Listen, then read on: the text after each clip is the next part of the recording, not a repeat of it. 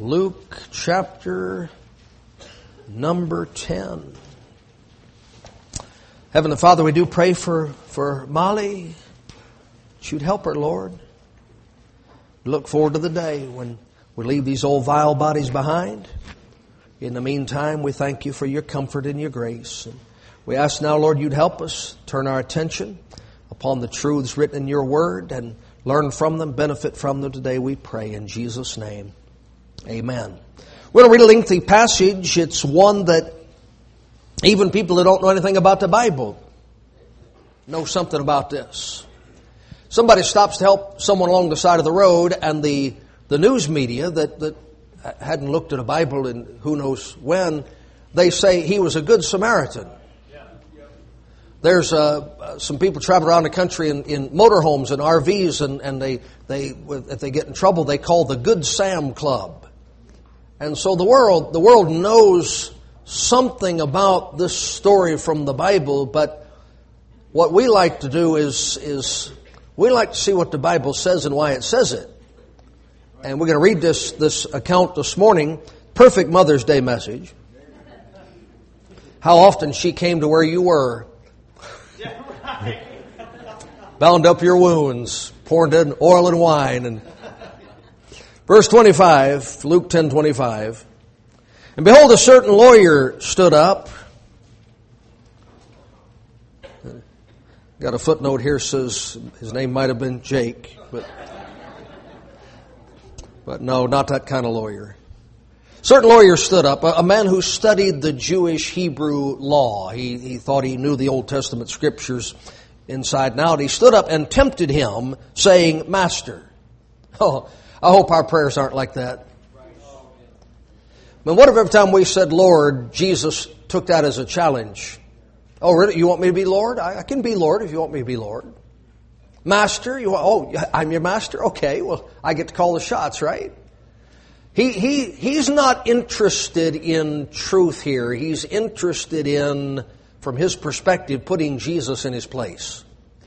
The entire conversation is the man tempting the Lord. Now, temptation, Brother Charlie brought a great lesson in Sunday School Hour on temptation. Temptation is not always trying to get someone to sin.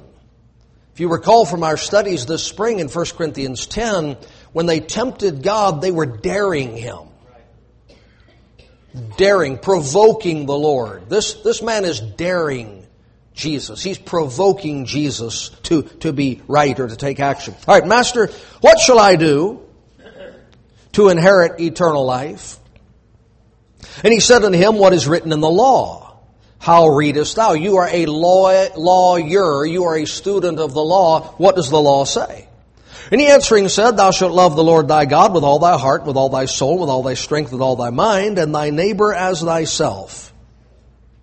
Which, that is what it says. In fact, this guy, he has it more accurately stated than the other people who approached Jesus in a similar circumstance. They named all these different commandments, and Jesus told them that all the law is summed up in these two commandments. Love God with all your heart, love your neighbor as yourself. So this man, he's got it right. And he said unto him, Thou hast answered right, this do, and thou shalt live.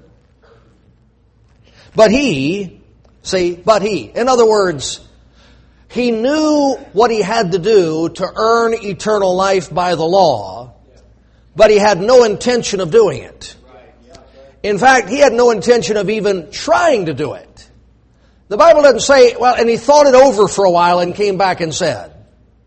And he went out and gave it a shot and then came to Jesus the second time. It says, immediately, Jesus said, all right, then go do it. But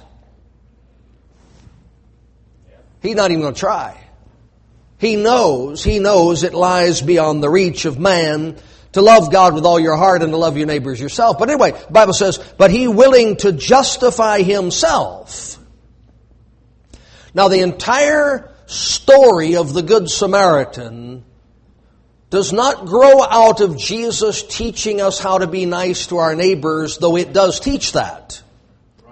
The story of the Good Samaritan grows out of a man saying to Jesus, I think I'm righteous, and attempting to prove to the Lord that He was good enough to have eternal life without repentance and faith in Jesus Christ. That's the foundation of the story. Now, if you're here this morning and you want to go to heaven, and you're trying to get to heaven, and you're seeking to be the best person you can be so you can get to heaven, that biblically is defined as seeking to justify yourself.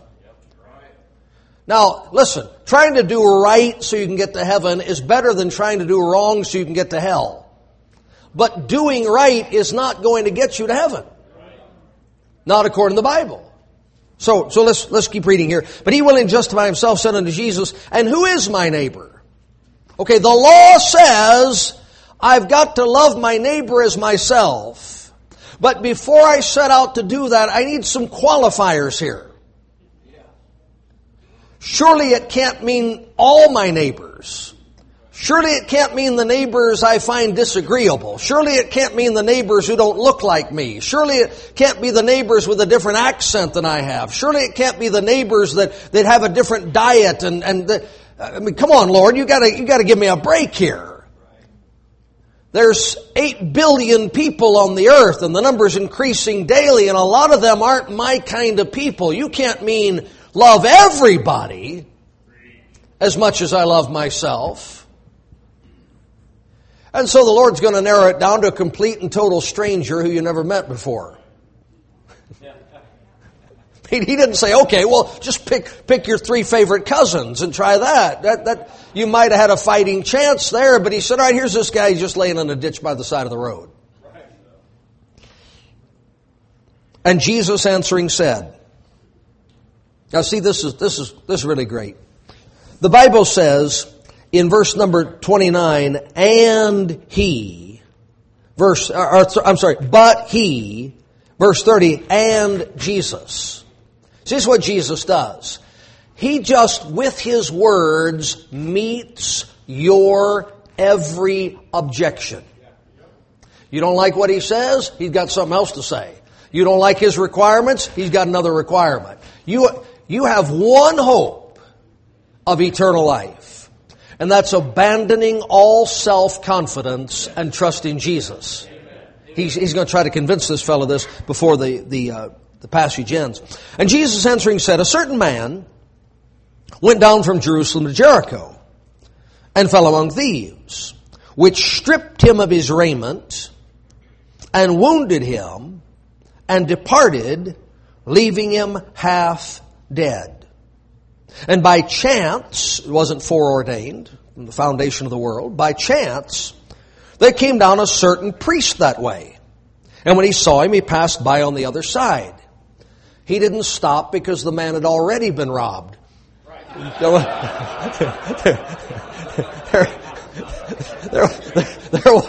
wasn't any profit in it.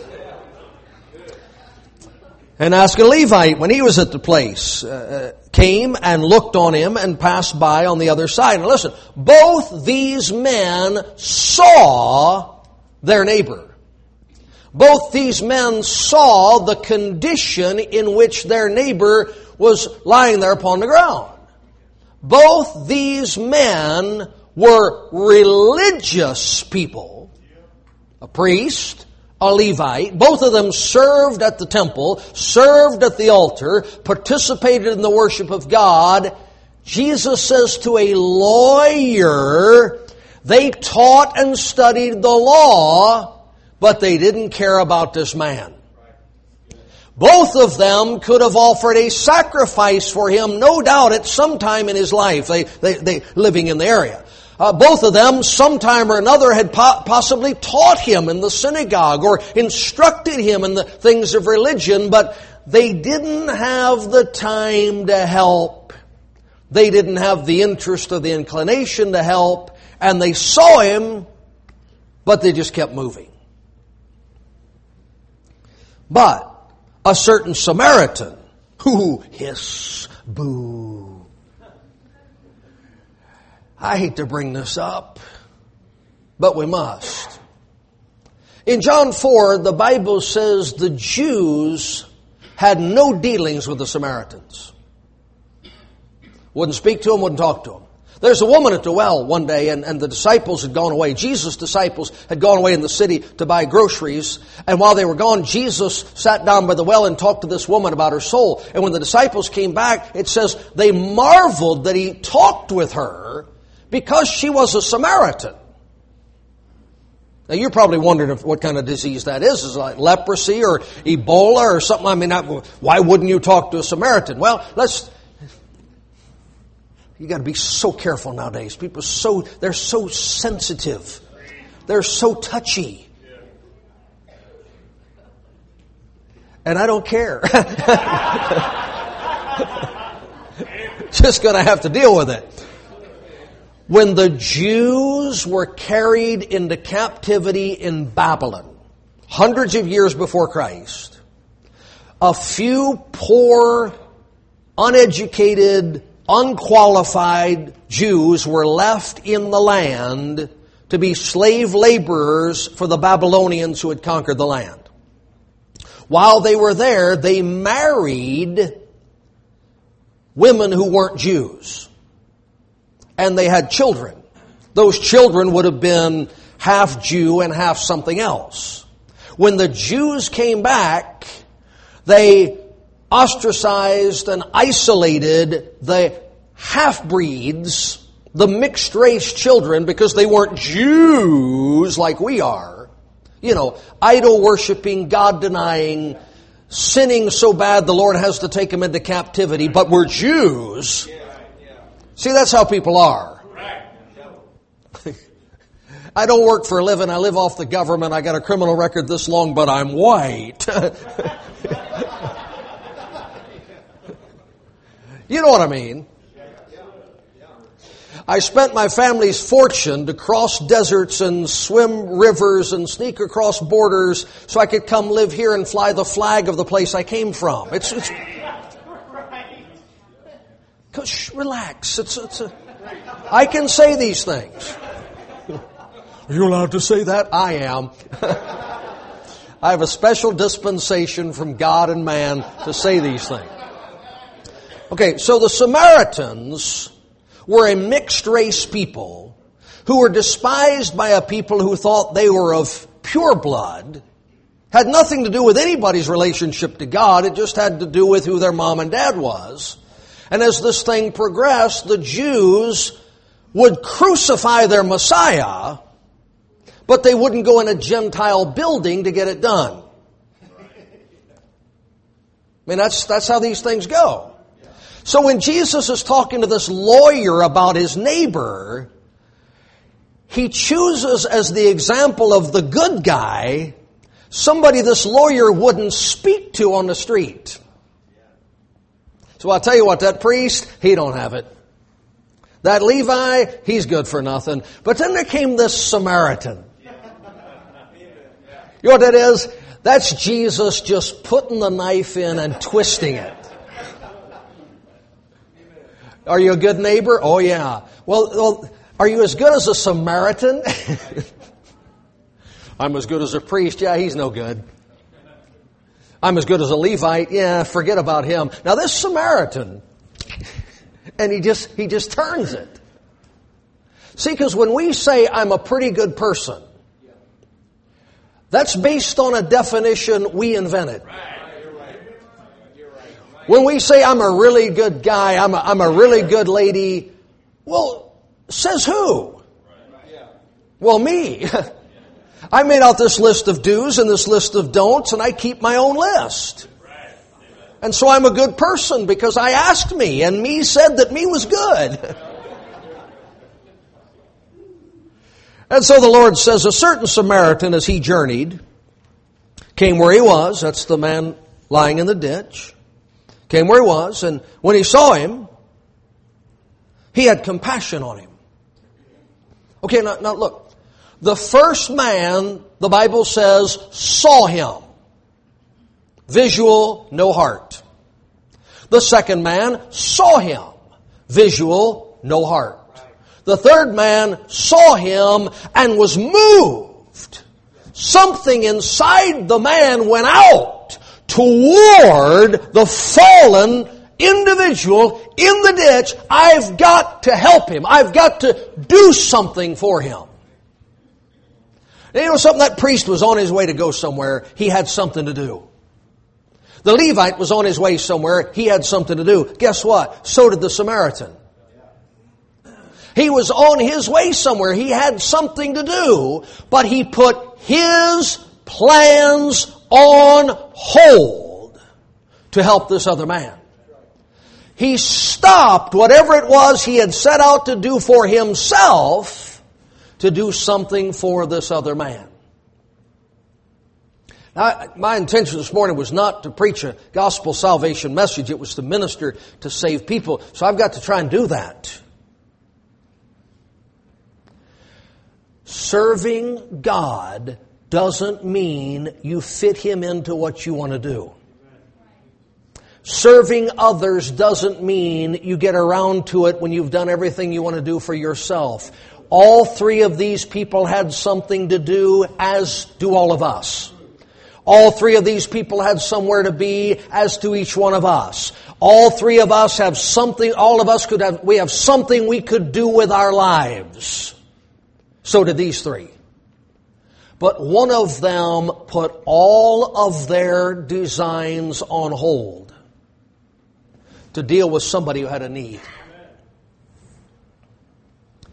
And maybe it's going to be a lifetime in the ministry, or maybe it's going to be an hour a week that you just cut out some hobby or some activity and devote yourself to others. But somewhere along this road, Jesus Christ wants us not to just see people messed up with drugs and messed up with drink and families messed up and lives messed up and societies messed up and cities burning. Somehow He wants us to have some compassion in our heart so we don't just walk by and look at it, but we stop to involve ourselves and try to help. That's the lesson. The lawyer walked on by and justified himself. The priest and the Levite walked on by and justified themselves. The Samaritan came by and there was something in his heart. It was called compassion. And it moved him to do something for the man who had the need. Now, the Bible says in verse number 34, and went to him. And went to him. We're saved because Jesus left the glories of heaven and came down here to this earth. Came where we are. Compassionately met our needs. This is the example He set for us. We're not to wait for the needy to find their way to our church. We're not to wait for the lost to walk up and ask us, what must I do to be saved? We're not to wait for those bound for hell to come and knock on our door. We're to go where they are. He went to him and bound up his wounds, pouring in oil and wine. That sounds to me like excess. He didn't dab a little on the wounds. He didn't put a drop or two on there, realizing how precious and valuable those materials were. The Bible says he poured it in. Pouring in oil and wine. And set him on his own beast, and brought him to an inn, and took care of him. When properly considered, you realize that sacrifice is not investment. That giving is not with any view to return. I've heard it all my Christian life. You've probably heard it all your Christian life. You ought to give to God because you cannot give the Lord. And you ought to put some money in the offering plate, and I'm telling you, you'll reap a tenfold blessing. And all these sorts of things. You know, when a man brought an ox or a sheep or a turtle dove down to the temple in Old Testament times to offer it to God as a sacrifice, you know what they did with it? They chopped it into pieces and they burned it on an altar and they threw the ashes in a wheelbarrow and took them out to the dunghill. Guess what the man went home with? One less animal. You know what that is? That's a sacrifice. You know what this man did? This Samaritan, whatever he did, the afternoon he was going to spend on himself is spent. The oil that he was going to use, it's used up. The wine, for whatever purpose he was going to use it, it's used up. No doubt the bandages that he used to wrap this man's wounds became filthy rags and had to be discarded. Come on, you understand? This man is now walking so a broken man can ride on his animal. This man is now traveling to an inn to make arrangements for someone to spend several nights. That's not the inn to which he was going. His entire life has been interrupted. His money is spent not on himself. His energy is spent on someone else. His plans have been diverted. Going to church is not serving God. Going to church is fellowship. Going to church is rejoicing time. Going to church is getting my burdens borne and my needs met. Going to church is instructing me and educating me in the things of God. Going to church is God blessing my heart.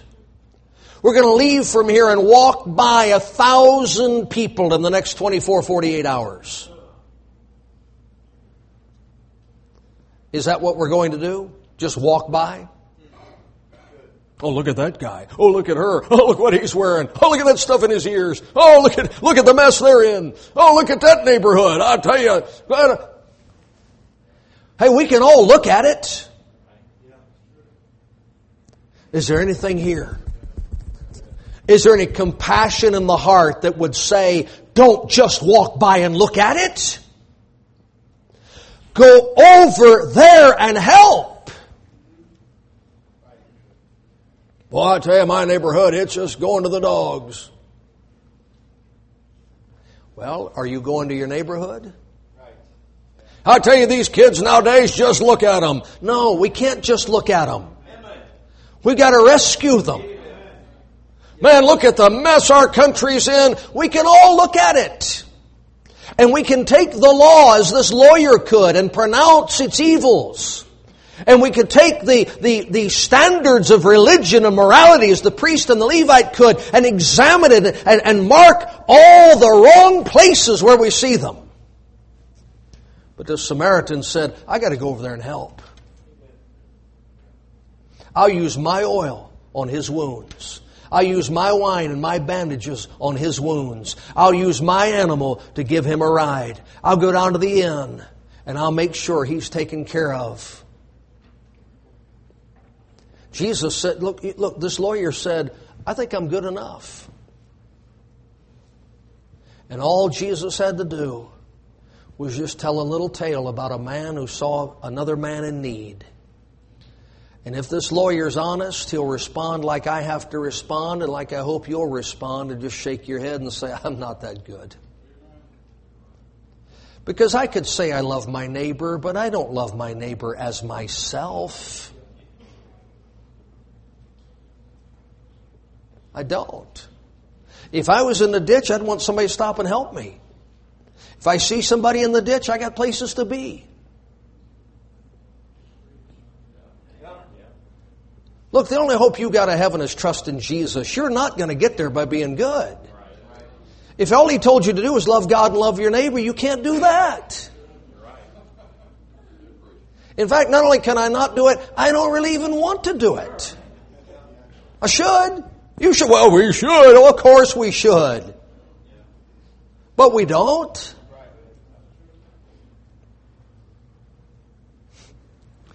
We were in, where were we? I think it was in Trinidad. And this guy, the missionary, Brother Hoffmeister, he pulled up to get gasoline, and the guy pulled up to get gasoline beside us and went over, gave him some gospel tracts, and the guy said, you're supposed to love your neighbor. I said, yeah. He said, well, why don't you fill my gas tank up? And I said, because I decided to trust Jesus. So I knew I couldn't love my neighbor as myself. I said, you'll have to try that on a guy trying to work his way into heaven. You know, you could stand there all day long with you just maxing out your credit card, filling people's gas tanks. Now listen, you'd want somebody to buy your gas, but you don't want to buy gas for somebody else. And then you look, well, look at the stuff you got in this truck, man. Well, why don't you spend your money on gas instead of beer? You wouldn't have to be asking me for gas money. Yeah, I know, but that's your neighbor. See, we want to love the neighbors that are lovable. This guy's all beat up and cut up and bruised up and dirtied up in a ditch. You say, what do you say? Look, all Jesus is teaching here, He's not saying spend your fortune on people sitting in a ditch. He's pointing out to us that none of us could keep 2 commandments. If that's all there was in the Bible, we couldn't keep 2 of them. This man wanted to justify himself, and Jesus said, I can shoot that down in 5 minutes. Because you wouldn't do for that man what the Samaritan did for him. And it's very convicting because none of us would. Scripture says, on the morrow, 34, he went to him, bound up his wounds, pouring it all on, sent on his own beast, and brought him to an inn and took care of him. See, care. He cared. He cared. We all see, we don't all care.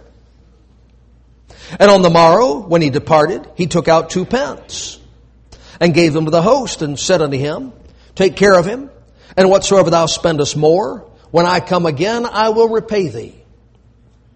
Now we can make this gospel. It's beautiful. Jesus came where we were. He saw our fallen condition. He met our needs. He lifted us up. He supplies everything that we need between now and the time He comes back. And when He comes back, He's going to make it all just... Yeah, we can put all that in there, and it's good preaching, and I've preached it that way, and maybe you have too. But that's not what He's talking about here. A lawyer said, I'm just. I'm righteous. And Jesus said, you spend all your money on yourself. You put yourself up in the inn. You don't put anybody else up in the inn. A great personal loss. This Samaritan met the need of another. What have you done for anybody? Now that's the passage. Now the gospel message in the passage, while we can make Jesus a picture, the Good Samaritan picture of Jesus and all that, the gospel message in the passage is this. You're not good enough. Because you wouldn't do for one person, much less everybody, what Jesus requires you to do in order to earn eternal... That's what He asked. What must I do to earn eternal life? How can I earn eternal life? And Jesus said, you can't. Because for you to earn eternal life, you'd have to meet the needs of every broken person on the face of the earth, because they're all your neighbor, and you can't do that. So you better trust me. Now, you know why that's so important? Because those of you that witness, give out gospel tracts and so forth, you know what the standard reply is. Can I give you something about Jesus? I'm good.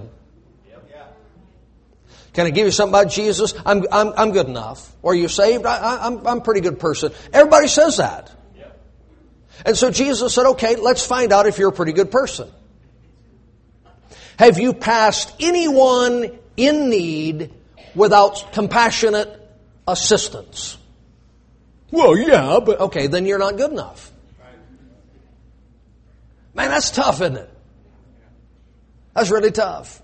Because in the minds of our fellow men, there's good people and bad people, and it's this scale kind of thing. I get drunk, but I've never run over anybody.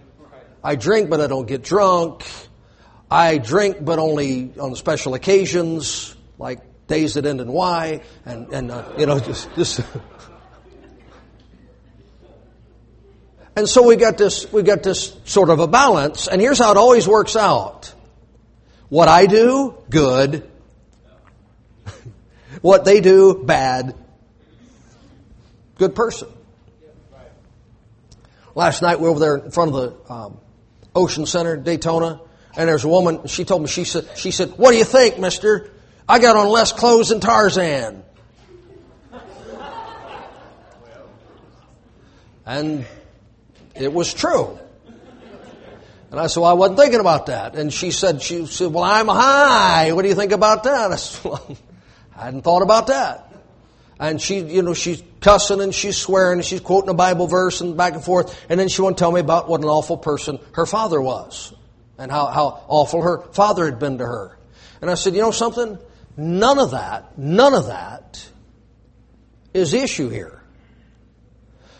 Your father is going to go to heaven or hell based on what he did with Jesus Christ.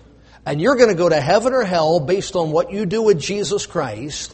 And if your dad did half of what you say, I am sorry for you, but that's not an excuse for you rejecting Jesus Christ. The Lord never told you to trust your dad. He told you to trust Jesus. Amen.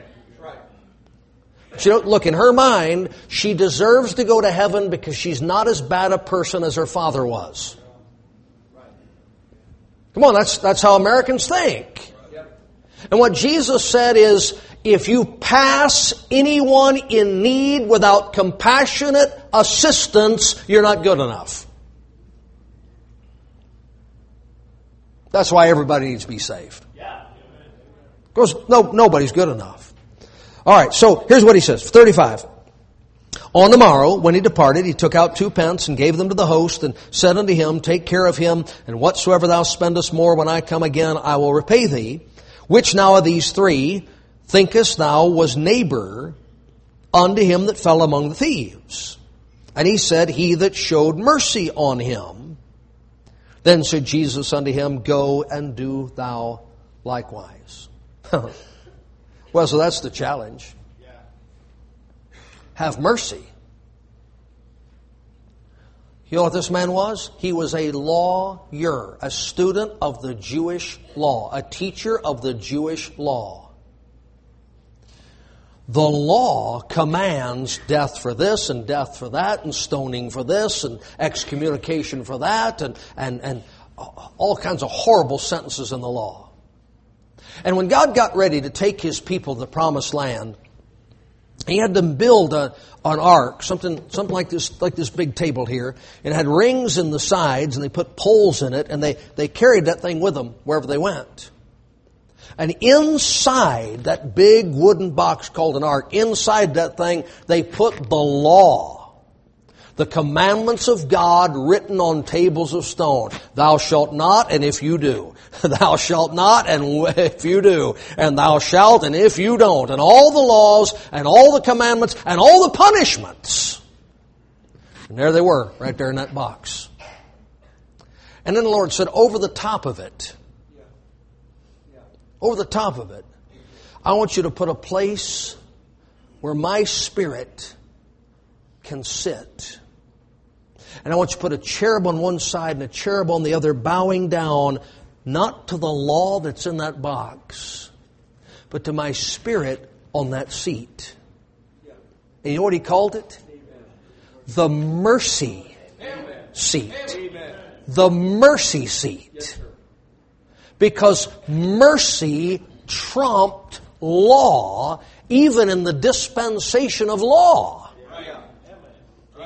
It was God's... Look, if you couldn't live the law, you could come to God for mercy. Amen. So this lawyer comes and says, okay, I want you to know that I'm ready to earn eternal life. And Jesus said, great, I'll tell you what we'll do. We'll just take everything under the first 2 and just set it aside for now, and we'll just, there's a law in there. I just want you, just the top 2, that's all. 500 questions on the test. You don't even have to answer the last 498, just the first 2.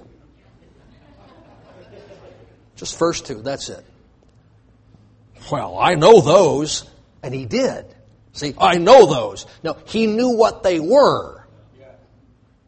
He had no relationship to them. All right, what's the first 2? And the man said, come on, love God with all your heart and love your neighbor as yourself. Jesus said, great, now just go do that.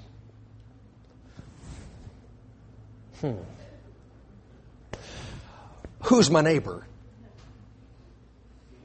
He didn't say yes. As soon as Jesus told him do those two things, he knew he couldn't. And so he wants a qualifier.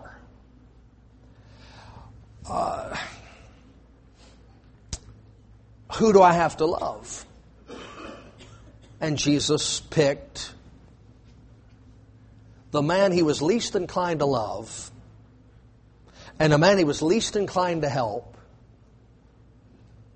and said, just do what those two fellows did. Now, here's what happens. If a guy's got an honest heart, he'll do what I did, what many of you did, what Justin's father did yesterday. He'll say, Lord, is there a way around all these commandments here? Because I can't do that.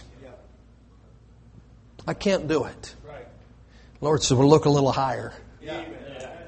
Look a little higher.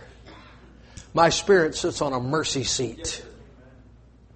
And if you'll quit trying to establish your own righteousness and justify yourself by bragging about what a good person you are, and just admit that I'm no better off than that man lying in that ditch, God will help you. He'll help you. It's grace. It's mercy. As long as he's going about trying to justify himself, he'll never be justified. Because you can't do what needs to be done. I don't know what that phrase means. Nobody does. I've read all the commentators I can get my hands on. I've listened preaching for years and years and years. The only time in the Bible that phrase is used, the man in that ditch was half dead. He's half dead.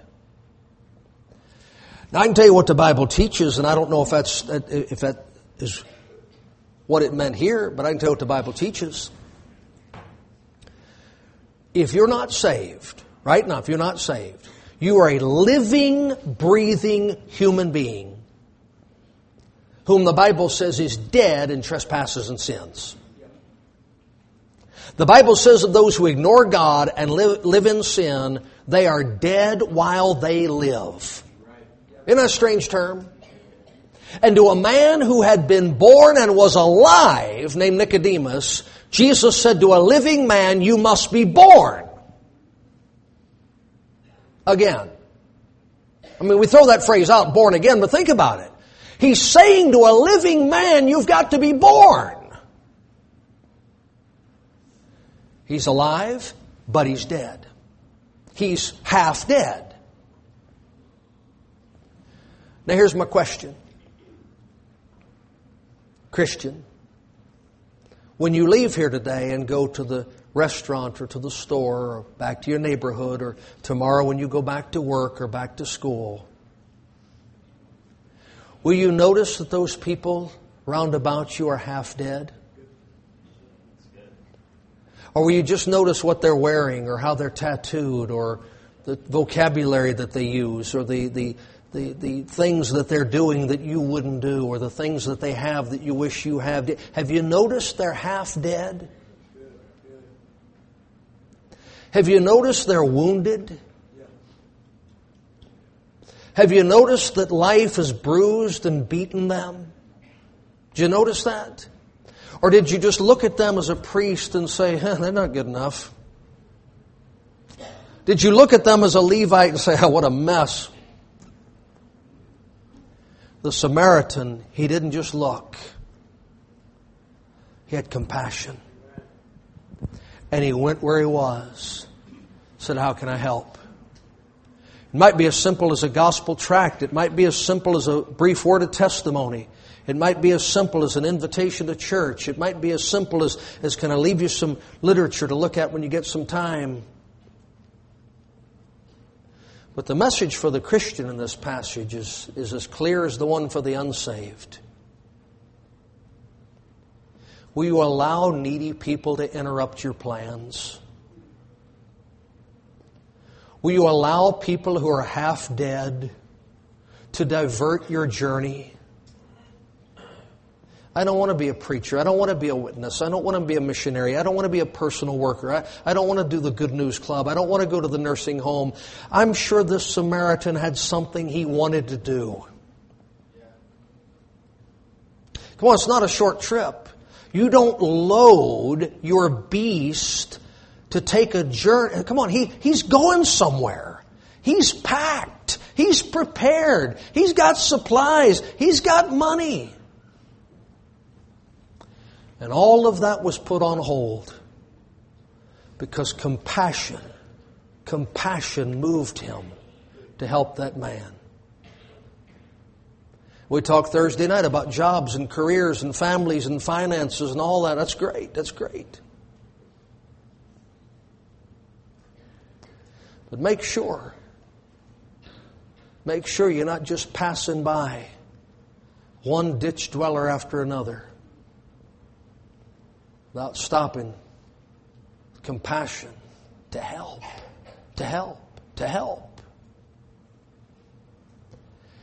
I don't get the whole tattoo washer in the ear thing, but I know what I see when I see it. I'm not happy. I'm lonely. I need attention. Oh, I need attention. Somebody notice me.